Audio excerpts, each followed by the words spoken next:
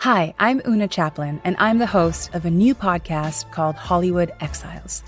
It tells the story of how my grandfather, Charlie Chaplin, and many others were caught up in a campaign to root out communism in Hollywood. It's a story of glamour and scandal and political intrigue and a battle for the soul of a nation. Hollywood Exiles from CBC Podcasts and the BBC World Service. Find it wherever you get your podcasts. This is a CBC podcast. I'm Tom Power. You're listening to Q. Paramore have been a band for about 20 years, and in those years, they've learned a lot of lessons. Growing up, having your formative years be in the spotlight, how to handle the ebbs and flows of being in a band, and sharing your creative life and your job with people you met when you were a teenager. And maybe the biggest lesson of all, learning that the opinions of people on the internet don't really matter. This is why I don't leave the house. You say the coast is clear, but you won't catch me out. Oh, why? Hayley Williams, the lead singer of Paramore, has been thinking about that last one a lot. Being the front woman of one of the most important pop-punk bands in the world comes with a lot of people trying to tell you what they think about you. She was able to make peace with that and use it for inspiration on Paramore's latest album, This Is Why.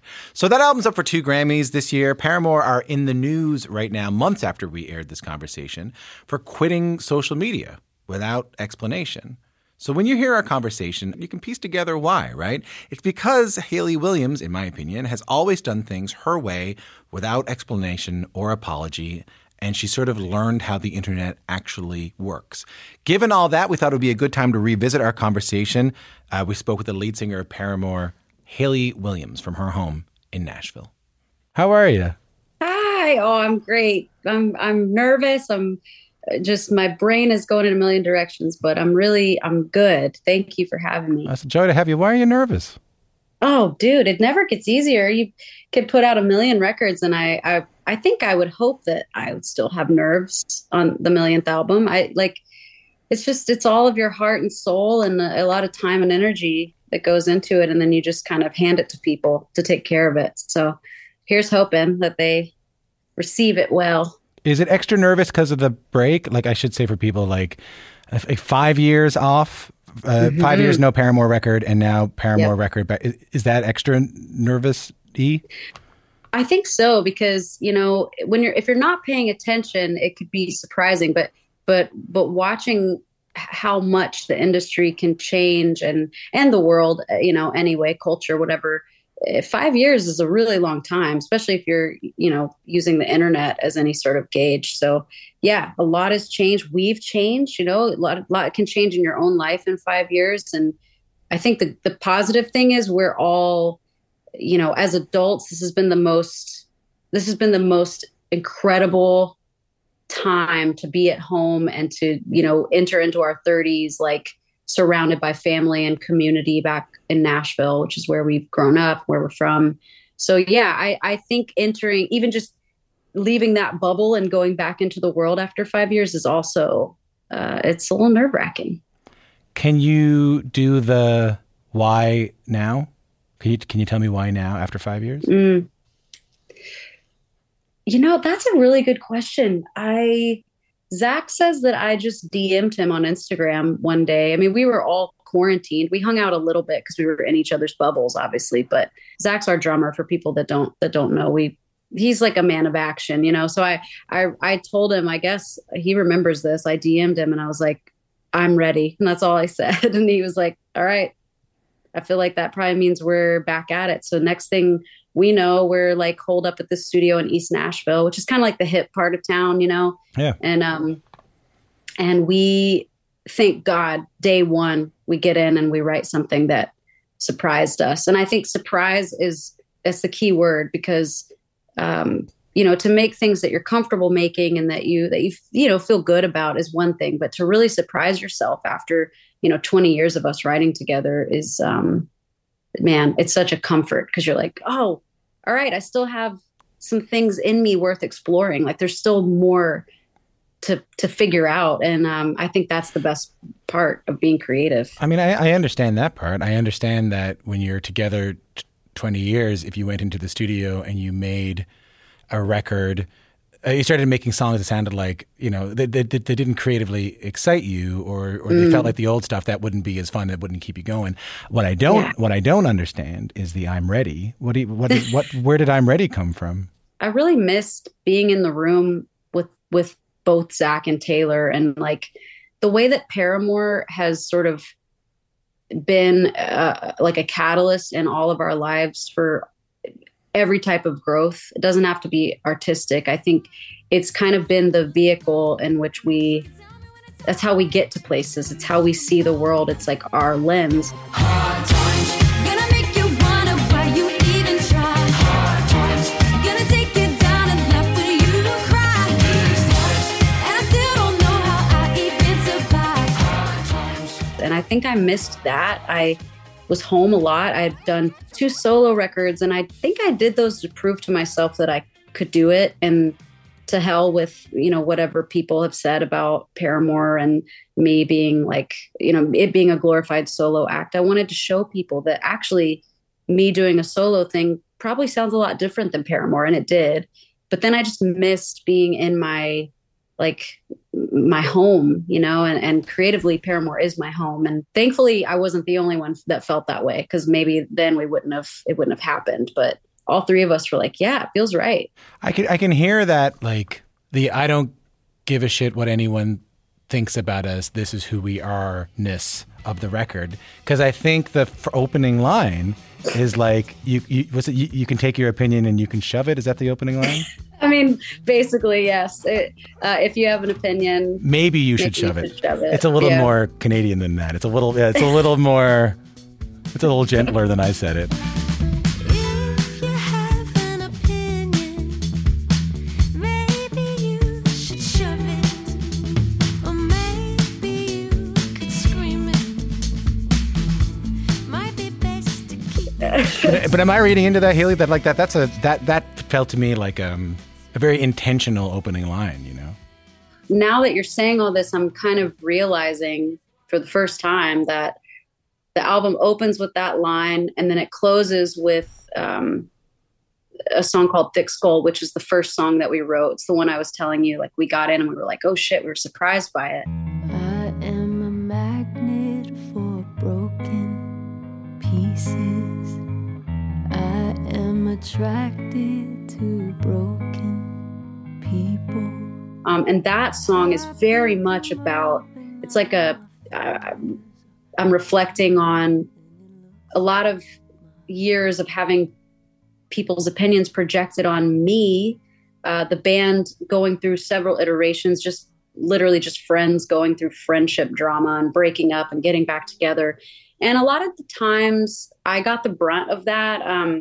I think it's easy anyway for a lead singer to kind of be, the scapegoat, but especially being a female and kind of coming up in the time that we did, there was just a lot of stuff that I've held on to that's been really, I think, kind of limiting for me. I think I've limited myself because it scares me what people are going to say about the band or about me as, character wise. Like, I don't know, you see people say shit like it's the Hayley Williams show or whatever. And I think I just got to a place, and this is where Thick Skull comes from. The subject matter of Thick Skull is like, what if all of that was true? Would it even matter? Like, what if I just called all these folks bluffs, and when I say these folks, it's like anonymous commenters on the internet, which sounds insane to give a shit about, but that was my formative years, so it's nice to hear you talk about, in context, that's how the album starts. And then that's also in a way how the album ends. I'm coming out with my hands up. Come on out with your hands up. Hit over the head. I want to leave all of that worry and the care about, what are they going to think about every little move that I make? And am I a good person? Am I a bad person? I just want to let that go. That has nothing to do with our creativity. I love that so much, that the album would begin with like, I don't care about your opinion. you can shove, you can maybe shove it, maybe. Then maybe. Maybe. And then the album. Am I like honorary Canadian now? Yeah, you made it. Just say sorry a couple of times. And then at the end of the album, it is this like, well, even if all the things you say about me are true, even if all the assumptions you make about me are true, I'm still okay. Like I'm still all right. Yeah. Think of your favorite one-hit wonder. Or that overpriced toy your parents would never let you have. Or that TV show that no one else remembers because it was canceled way too soon. Now, what if we could fix it? I'm Francesca Ramsey. And I'm DeLon Grant. And after 20 years of friendship, we are now hosting a new nostalgia podcast called Let Me Fix It. Each episode, we'll dig into our favorite celebrities, shows, and brands of yesteryear, and then imagine what it would take to repackage them for relevance today. Think of our show as an intervention, but with way less stakes. So subscribe to Let Me Fix It wherever you get your favorite podcasts. In a single year, I've aged 100. My social life, a chiropractic appointment. Sit still long enough to listen to yourself, or maybe just long enough for you to atrophy to hell.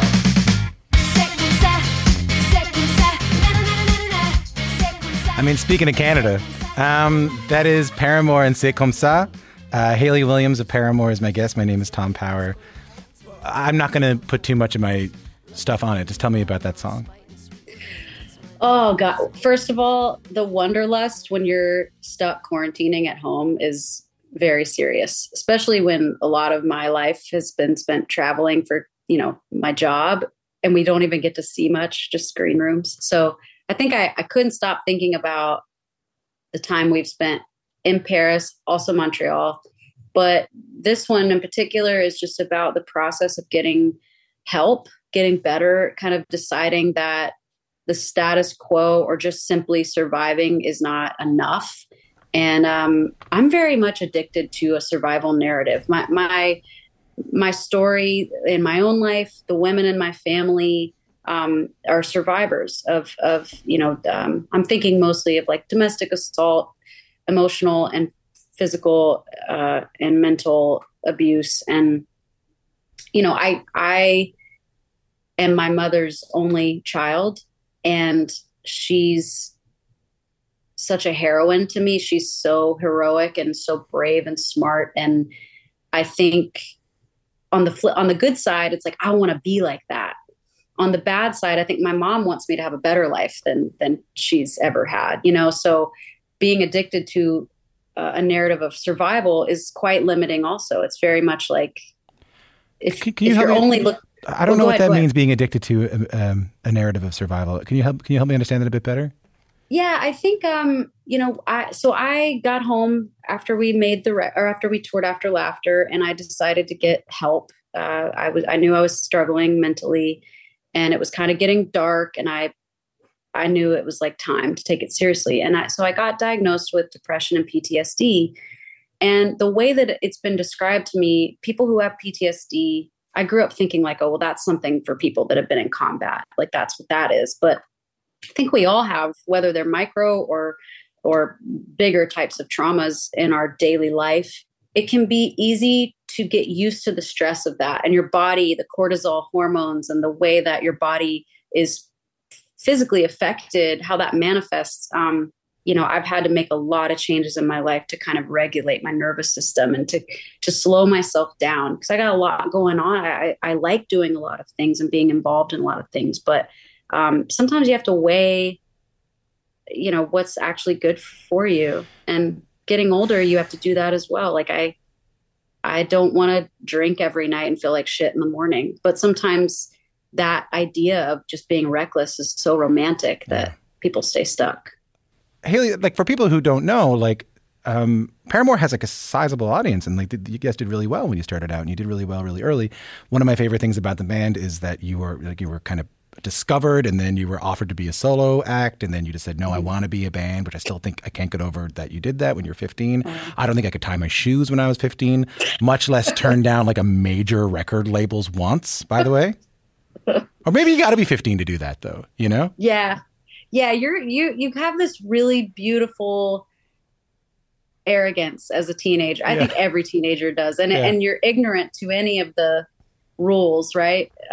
So I think that's what got me through those early meetings. But a lot of people don't know. And to be honest, the timeline is really, it's a very annoying timeline because it was the early 2000s. People didn't take their phones and cameras everywhere. It was like, we did so much of our early groundwork without any witnesses. And I think it's the beautiful part. It's also like the part that I wish I could share the most with newer fans and young artists as well. Like we were already a band. We were already kind of playing our school talent show and like writing songs together. And that was my dream. I couldn't have cared less about any of the things that come with it. I was like, number one, get me out of Mississippi, because that's where I was born and my life began there. But my life technically began there, but it feels like my life started when we got to Nashville. So by the time I met a bunch of friends at school that played music, that was it. I was like, I'm happy. And I remember telling my family and some people that were at the label, like, you guys don't have to, like, you can take it or leave it, because I am I could go back and play in Taylor's basement with the guys and we'll be fine. Like, we'll just keep writing and doing what we love. And why all the possibilities? Well, I was wrong. That's what you get when you let your heart win. Whoa, that's what you get when you let your heart. I'm just thankful that it didn't turn anyone off enough, because we still, I still had to sign my name on a dotted line, but I got to bring all my friends along. And now we're at the end of that era of what that contract meant for us. And I'm so thankful, because had those people not been crazy enough to listen to a 15-year-old, then, this 34-year-old would not have, I wouldn't even have the relationships that I have in my life. So I feel very, very grateful. The thing you said there that I think is worth mentioning is that I would like to say to like newer fans, there's not many artists that have been around this long that have newer fans. The thing that I was talking about earlier was like self-validation is important, but also this new generation has discovered Paramore, whether it be on TikTok or just through your records. Not only that, I think that people who were listening to you in their early 20s, their relationship has only deepened with you. And then I see you singing Misery Business with like Billie Eilish at, what was the Coachella? Coachella. Yeah, Coachella.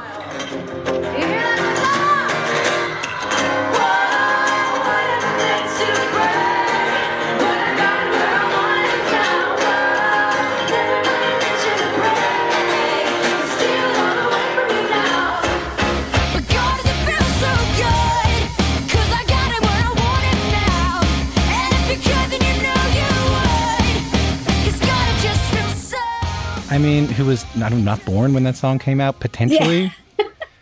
Like, I think she was born, but still, it's, she was probably just learning to walk or something. I don't know. It really blows my mind. We spent a lot of time in the studio, like almost wide-eyed, like, how are we still here? This never happens to bands, especially bands that started in the era that we did. It's a weird time. Go ahead. But why are you still here?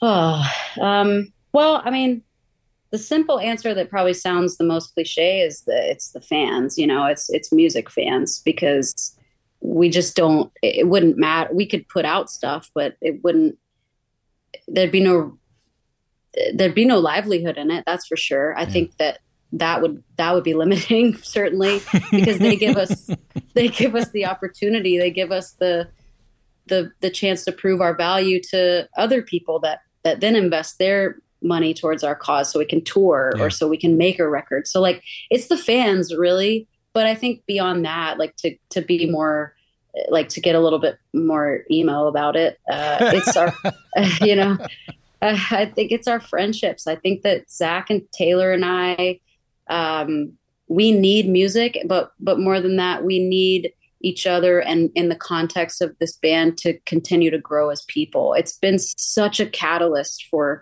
there's been so many hard lessons we learned that were we not in Paramore, we wouldn't have even come across, So I feel like this is the seat that I have to sort of experience the world from. And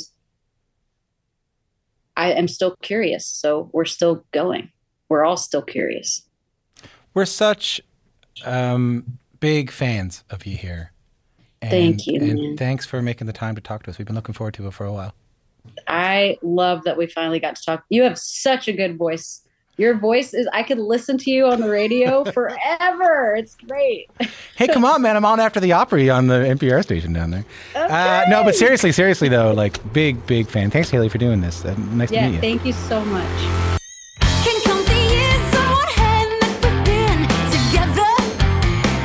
I need the other one to hold you, make you feel better.